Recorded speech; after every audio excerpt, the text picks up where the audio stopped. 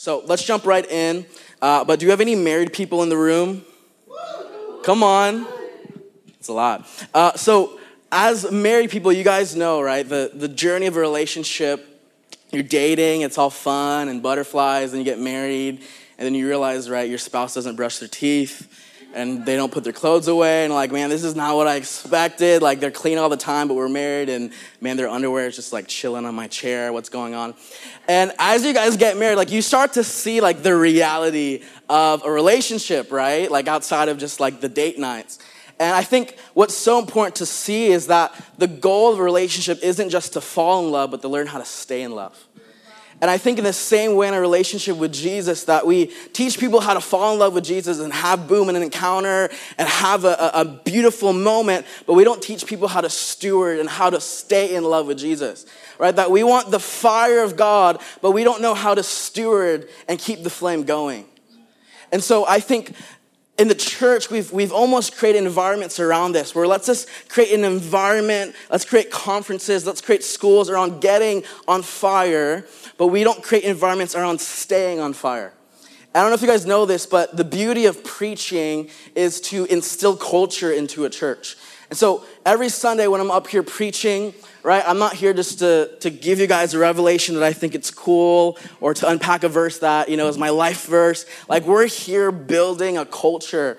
And so whatever we're releasing here, we're saying, guys, this is what you get to grow into and be a part of, to be a kingdom person. And so I believe this message is just that. I believe this is a message that just is going to mark the culture of breakthrough, is that we don't want to see people having amazing encounters and then burning out after 2 months, after 2 years, that we want to actually create an environment where people can come and get set on fire, but then they learn how to actually steward that fire. Amen? All right, so let's jump into Matthew 25. Matthew 25, they don't have their physical Bibles. Come on, no one does. All right, we'll sell some Bibles in the back. But Matthew 25, verse 1 to 13. I'm just joking, guys. Don't get offended. Matthew 25. Let's read this parable by Jesus. He says this, okay? Stick with me. It's 13 verses. He says, at that time, the kingdom of heaven is like. So he's giving a parable to reflect what the kingdom is like. It'll be like 10 virgins or bridesmaids, okay, who took their lamps and went out to meet the bridegroom. 5 of them were foolish and 5 of them were wise. The foolish ones took their lamps but did not take any oil with them. The wise ones, however, took oil in jars along with their lamps. The bridegroom was a long time in coming, and they all became drowsy and fell asleep. At midnight, the cry rang out, "Here's the bridegroom, come out to meet him." Then all of the virgins woke up and trimmed their lamps. The foolish ones said to the wise, "Give us some of your oil, our lamps are going out." "No," they replied, "there may not be enough for both of us. Instead, go to those who sell oil and buy some for yourselves." But while they were on their way to buy the oil, the bridegroom arrived. The bridesmaids, or the virgins who were ready, went in with him to the wedding banquet, and the door was shut. Later, the others came and said, "Lord, Lord, open the door for us." But he replied, "Truly, I tell you, I don't know you. Therefore, keep watch, because you do not know the day or the hour." I know this passage, like some of Jesus' parables are pretty straight up. This is one of those passages where you're like, what is going on here? Why is there lamps? Why are there virgins? What's going on, right? And you're just reading this, and you're like, Jesus, what are you trying to say? And I know this passage has been in my heart for months, and through studying it, I feel like there's just something really, really important here that Jesus is trying to say to us. But to give you guys some context, okay, in the past prior chapters leading into this one, Jesus is teaching about the end of the age and about his return. Okay, do you guys know Jesus is going to return? All right, he's teaching about his return. And one of the themes running throughout these parables is that the Son of Man is coming at an unexpected hour. He's going to come at a day and a time that no one will know. So he's saying that in the waiting, as followers of Jesus, we need to be ready at all times. Right? Paul says that he's coming, the bridegroom is coming to receive a blameless and spotless bride. And so in this parable, as we're reading this, okay, the bridesmaids are waiting for the arrival of the bridegroom, which is Jesus, okay, which shows us in this story that there's a difference between the two groups. There's the wise bridesmaids and the unwise bridesmaids, okay? And you look at this, you're like, what's the difference, right? They both have lamps, they both have some oil, they both fall asleep, they're both waiting. What is the difference between the wise ones and the unwise ones? In verse 6, okay, we see the bridegroom finally arrives. They wake up, they light their lamps, but the unwise ones did not have enough oil to welcome and honor his arrival. Then verse 8, they ask the others for oil, okay, which we see here. They say, no, you can't have my oil. There's not enough. So we see that this oil, this resource, is not something you can just get from someone else. And in verse 9, they say that go and buy yourself some oil, okay? So we see that this oil is something that's going to cost you something. You guys tracking? Something that's going to cost you something. And so we see this theme, this resource, this thing that is separating the unwise and the wise people who are waiting for Jesus' arrival. And the difference is the one that stewarded and prepared and cultivated enough oil for his arrival. And so what is this oil that Jesus is talking about? In verse 12, he shows us. So they arrive after getting some oil. They said, Lord, open the door. But he replied, truly, I don't know you. So the ones that didn't have enough oil, the bridegroom says, I don't know you. So the ones who had oil, he knew, which means that the oil represents intimacy with Jesus. The oil represents deep relationship and knowing and intimacy with Jesus. And we also see this biblically because the anointing or the smearing of oil, guys know what that word is? That's not a charismatic word, okay? Anointing, it's a biblical word. But the anointing is when you would smear oil, okay? In the Old Testament, we see that in the New Testament. And whenever someone was anointed, right, the Holy Spirit would come upon them in Scripture. We see that kings, priests, prophets were anointed outwardly to symbolize a profound spiritual reality that God's presence was with them and his favor was upon them. When David was anointed as king with oil marking him, the Holy Spirit came upon him. Jesus says that the Spirit is upon him and anointed him, right? He was smeared with oil to proclaim the good news to the captives. And in 1 John 2:20, it also says this, that you have an anointing from the Holy One, and all of you know the truth, okay? So because we have the Holy Spirit, we can intimately know his presence, and his presence is the source of the oil. That the goal is to prioritize the oil of intimacy with Jesus.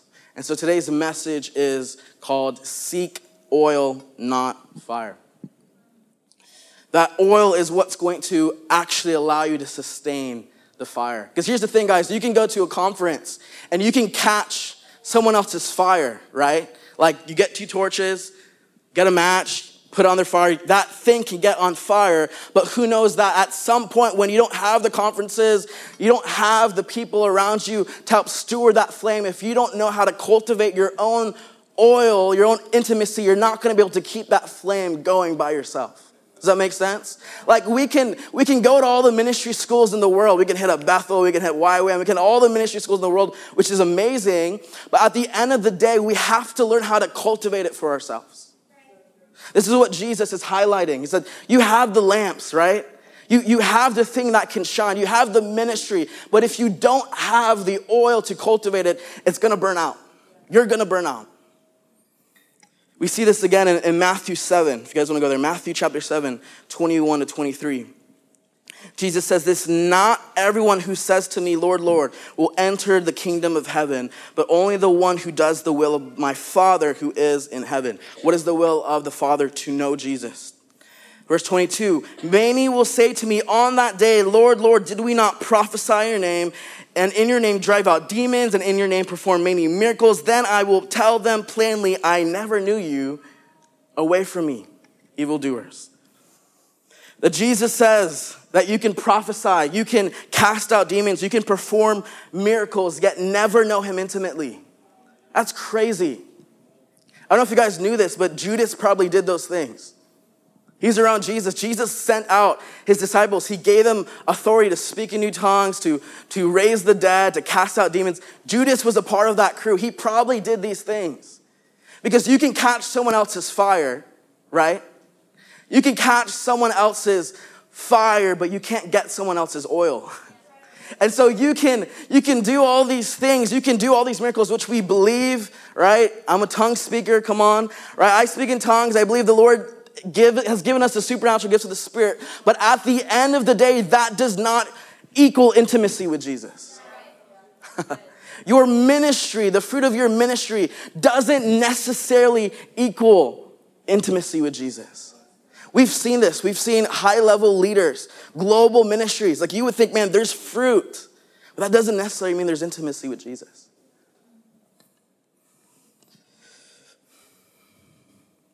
And so, guys, our whole purpose and existence is to intimately know and be known by God, that we gain oil by being around Jesus. Right? We bear fruit by abiding. Right? Jesus gives us this picture in John, that apart from me, you cannot bear fruit.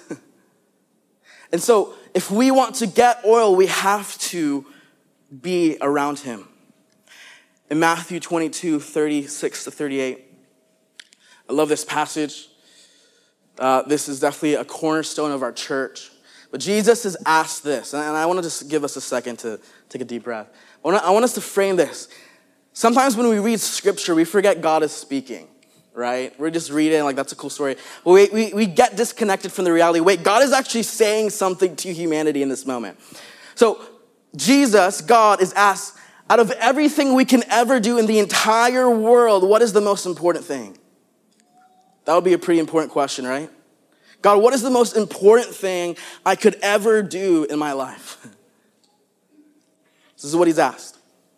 Teacher, what is the greatest commandment in the law? You think Jesus would say, lead 100 million people to salvation, lead crusades, cast out demons, have a big ministry and a big platform, do all these things, but he says, very simply, love the Lord your God with all of your heart, with all of your soul, with all of your mind. And this is the first and greatest. Say first and greatest. Commandment. If it's the first, it's the first. And the second is like it, love your neighbor as yourself.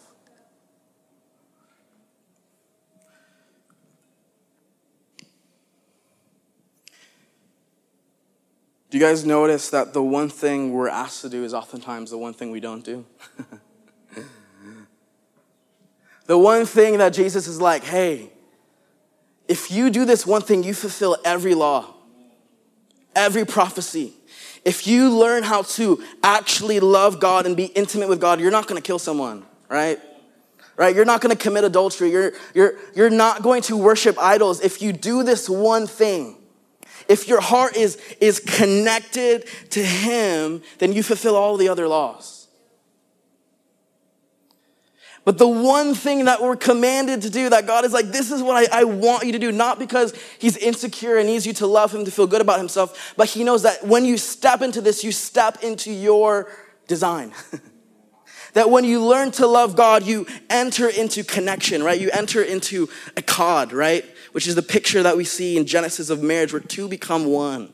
That you become one with each other.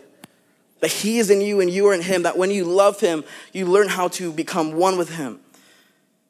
And I think the reason why the one thing we're told to do and commanded to do, we don't do, is because your flesh hates it. Your flesh hates it because in proximity to Jesus is where your flesh dies. And so your flesh is going to do everything to tell you not to do the one thing you're told to do. Oh, don't do that. That's just religious. You don't need to spend time with God. Like you're good. You had an encounter at Gen Z for Jesus, right? You don't need to prioritize intimacy and connection because you know the Bible really well in and out. That your flesh is going to continue to make excuses and make reasons why this is not the first and greatest. Guys, let me tell you, that's the flesh. Jesus is never going to be like, hey, isolate yourself for 2 years from me so you can learn a lesson. That's not God. How do you know if it's God's will? Is going to bring you closer to him or not? Doesn't mean you're not going to be refined and challenged and tested. But is this going to actually bring me closer to him or not?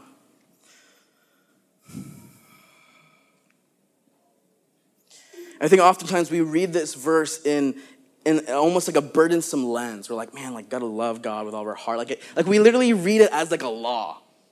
I don't know about you, at least for me, it's like, you almost read it like it's like a, in preschool, you have like the 10 rules in the classroom, right? Like, don't like stab your friend with a pencil. That's not a rule, but you know what I'm saying? Like, we see like it's just like blank rule, like, do this, if not, you're a horrible Christian.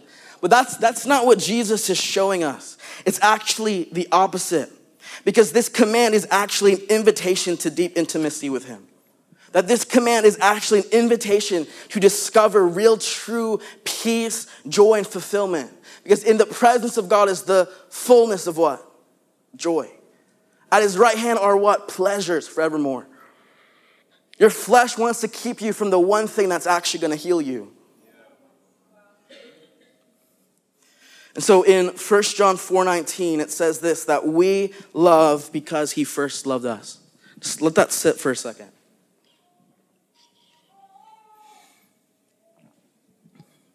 We love because he first loved us. Do you guys see this?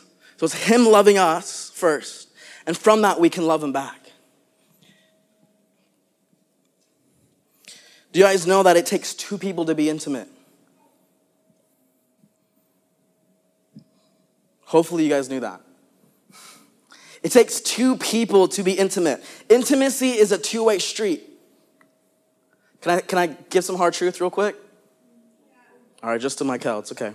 Michael, this is for you, brother. If you struggle with intimacy with Jesus, it's because one person stopped loving. If there isn't intimacy in your relationship, one person stopped loving. And who knows, God never stops loving you. Which means you're the one that stopped loving.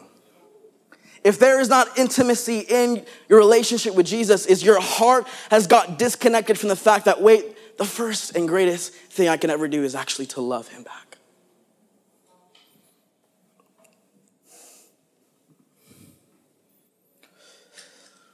That if you don't have intimacy, it's probably because you're only on the receiving end and you never love him back. Imagine the health of a marriage if only one person does the loving. Like, you can have the best husband in the world who's sacrificing and loving and being compassionate and serving, but if the other person in the relationship is just like, okay, whatever you want to do goes. I'm just going to do my own thing. I'm going to be independent. I'm just going to do whatever I want. The other person is trying to lavish love, but they're just not receiving it. Even though the person is an incredible lover, there's no intimacy. All right, you'll get that tomorrow. The guys, that we want the fire, we want the energy, we want the salvations, we want a move of God, but none of that can be sustained outside of the oil of intimacy. That if we want to actually steward and sustain a move of God, we need intimacy as the foundation. The Lord spoke to me one night, and he just gave me this picture. He said, Andrew, servitude is just made out of sacrifice. And lust is just made out of affection. But perfect love is the perfect combination of affection and sacrifice. That this is the type of love that God gives us. That his love isn't just agape sacrificial, but his love is also affectionate. The love that we give back to God, come on, isn't just sacrificial love. God, I'm going to serve in kids' church every Sunday, which we need, come on. But if our heart isn't done, our obedience isn't done out of a place of affection for Jesus, then it's just servitude. If we're just here, man, I just want affection from Jesus, but there's no fruit.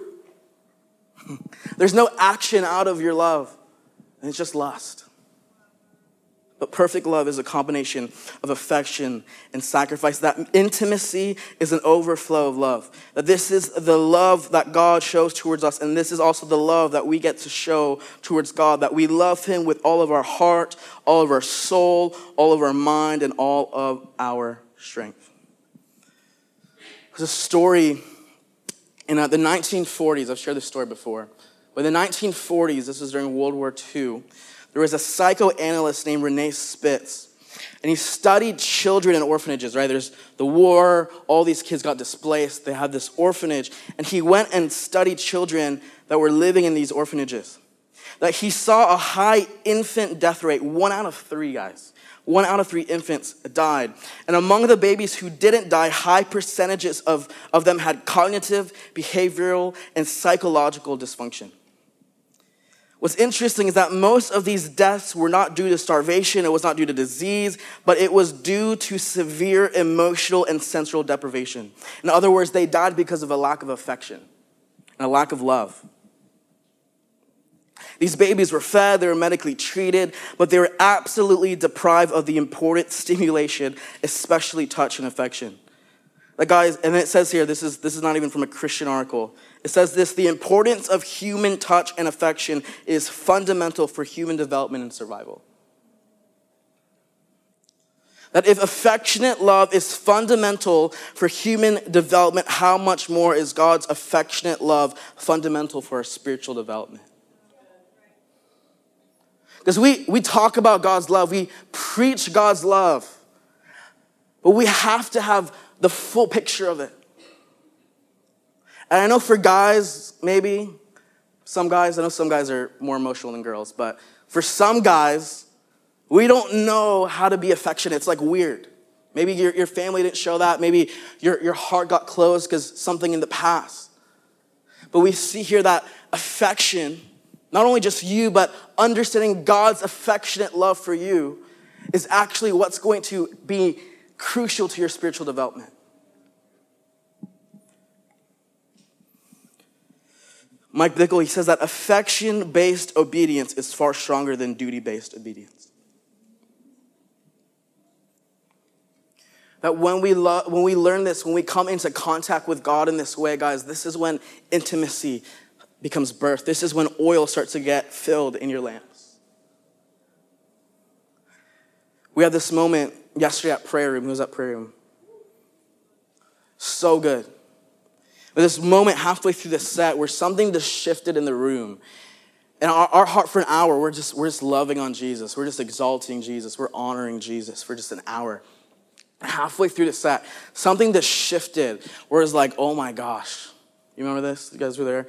Something shifted and it was just like, God is so close.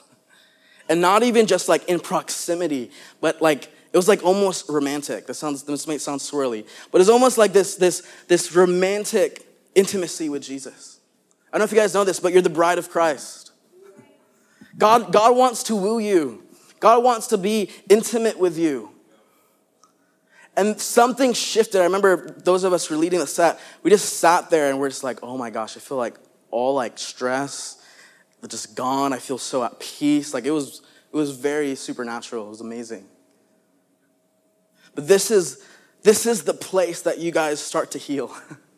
This is the place, this intimacy that you learn to cultivate with the Lord is when your heart starts to heal from heartbreak. Is when you start to remove yourself from trauma. This is the place where you learn how to actually have healthy relationships.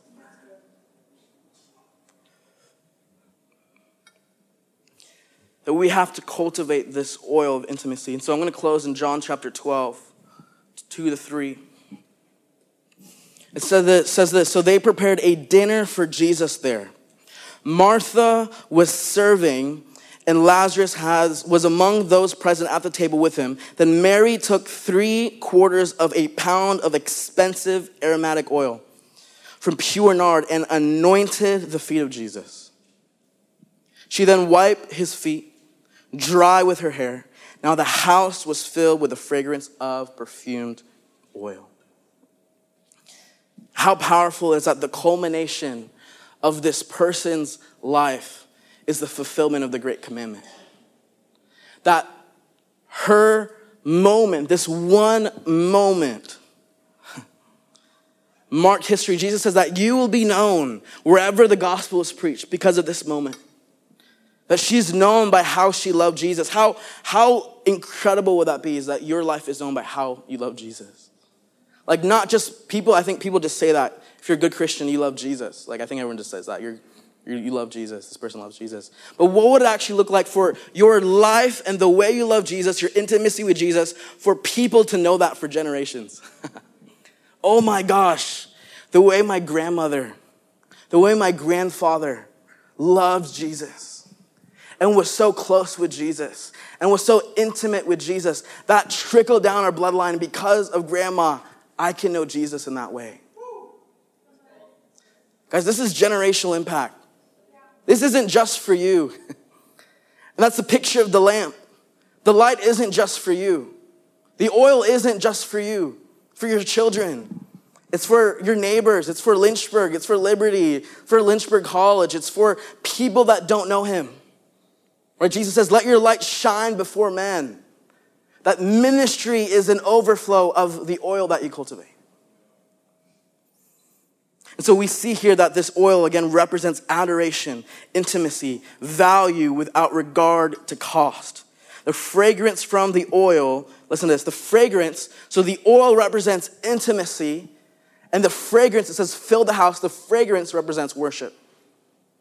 That worship is now in response, right? It's the fragrance that comes out of intimacy with Jesus. So when we worship God, whether through song, whether through life, whether through prayer, when we worship God, it now is a fragrance that is released from the intimacy that you cultivate. And as I was reading this story, I know we've all read this like a million times, that we have been anointed by the Holy Spirit. We've been given oil. But we also get to pour oil back on him. We got to pour out the source of intimacy back on him. That we got to say, Jesus, I'm just going to pour it out on your feet. This oil that I've cultivated, it's a gift. It's something that I get to release back to you. That the oil isn't just for you. It isn't just for your family. It's also to give back to him. So guys, if you only seek fire, you will burn for a little bit. But if you consistently seek oil, you'll burn for a long time. That intimacy requires consistency. If you're married, you know this. Intimacy requires consistency. Set a place and a time to be with him. I know me and my wife, we have a kid. We're close all day. We hang out all day. I work from home, right? But we have to set a time and a date without our son, without talking about ministry, without working, to focus on intimacy, to focus on each other. Let's go on a date. Let's walk around downtown. Let's just focus on our connection. The same way with Jesus, we have to do that. We have to prioritize seeking the oil. Set a date and a time. And I just want to release this. I know for some people might struggle with spending time with the Lord. Might say that we're busy. But just to release you, quality time is better than quantity time. That's not about how long you're with Jesus, how many times you spend with Jesus, but it's about quality time, not quantity time. That if I'm going on date nights with my wife every single night, but it's not quality time, if I'm disconnected the whole time, I'm not pressing in, I'm not intentional, I'm not asking her about her life, I'm not loving on her. If we do that 10, every night of the month, but we don't prioritize that, then it doesn't matter. So quality time over quantity time. So I'm going to end here. Mike Bickle, he says this quote. It says, there are workers and there are lovers, and the lovers will always get more work done than the workers. So if you guys want to stand, we're going to close. I'm going to pray for you guys.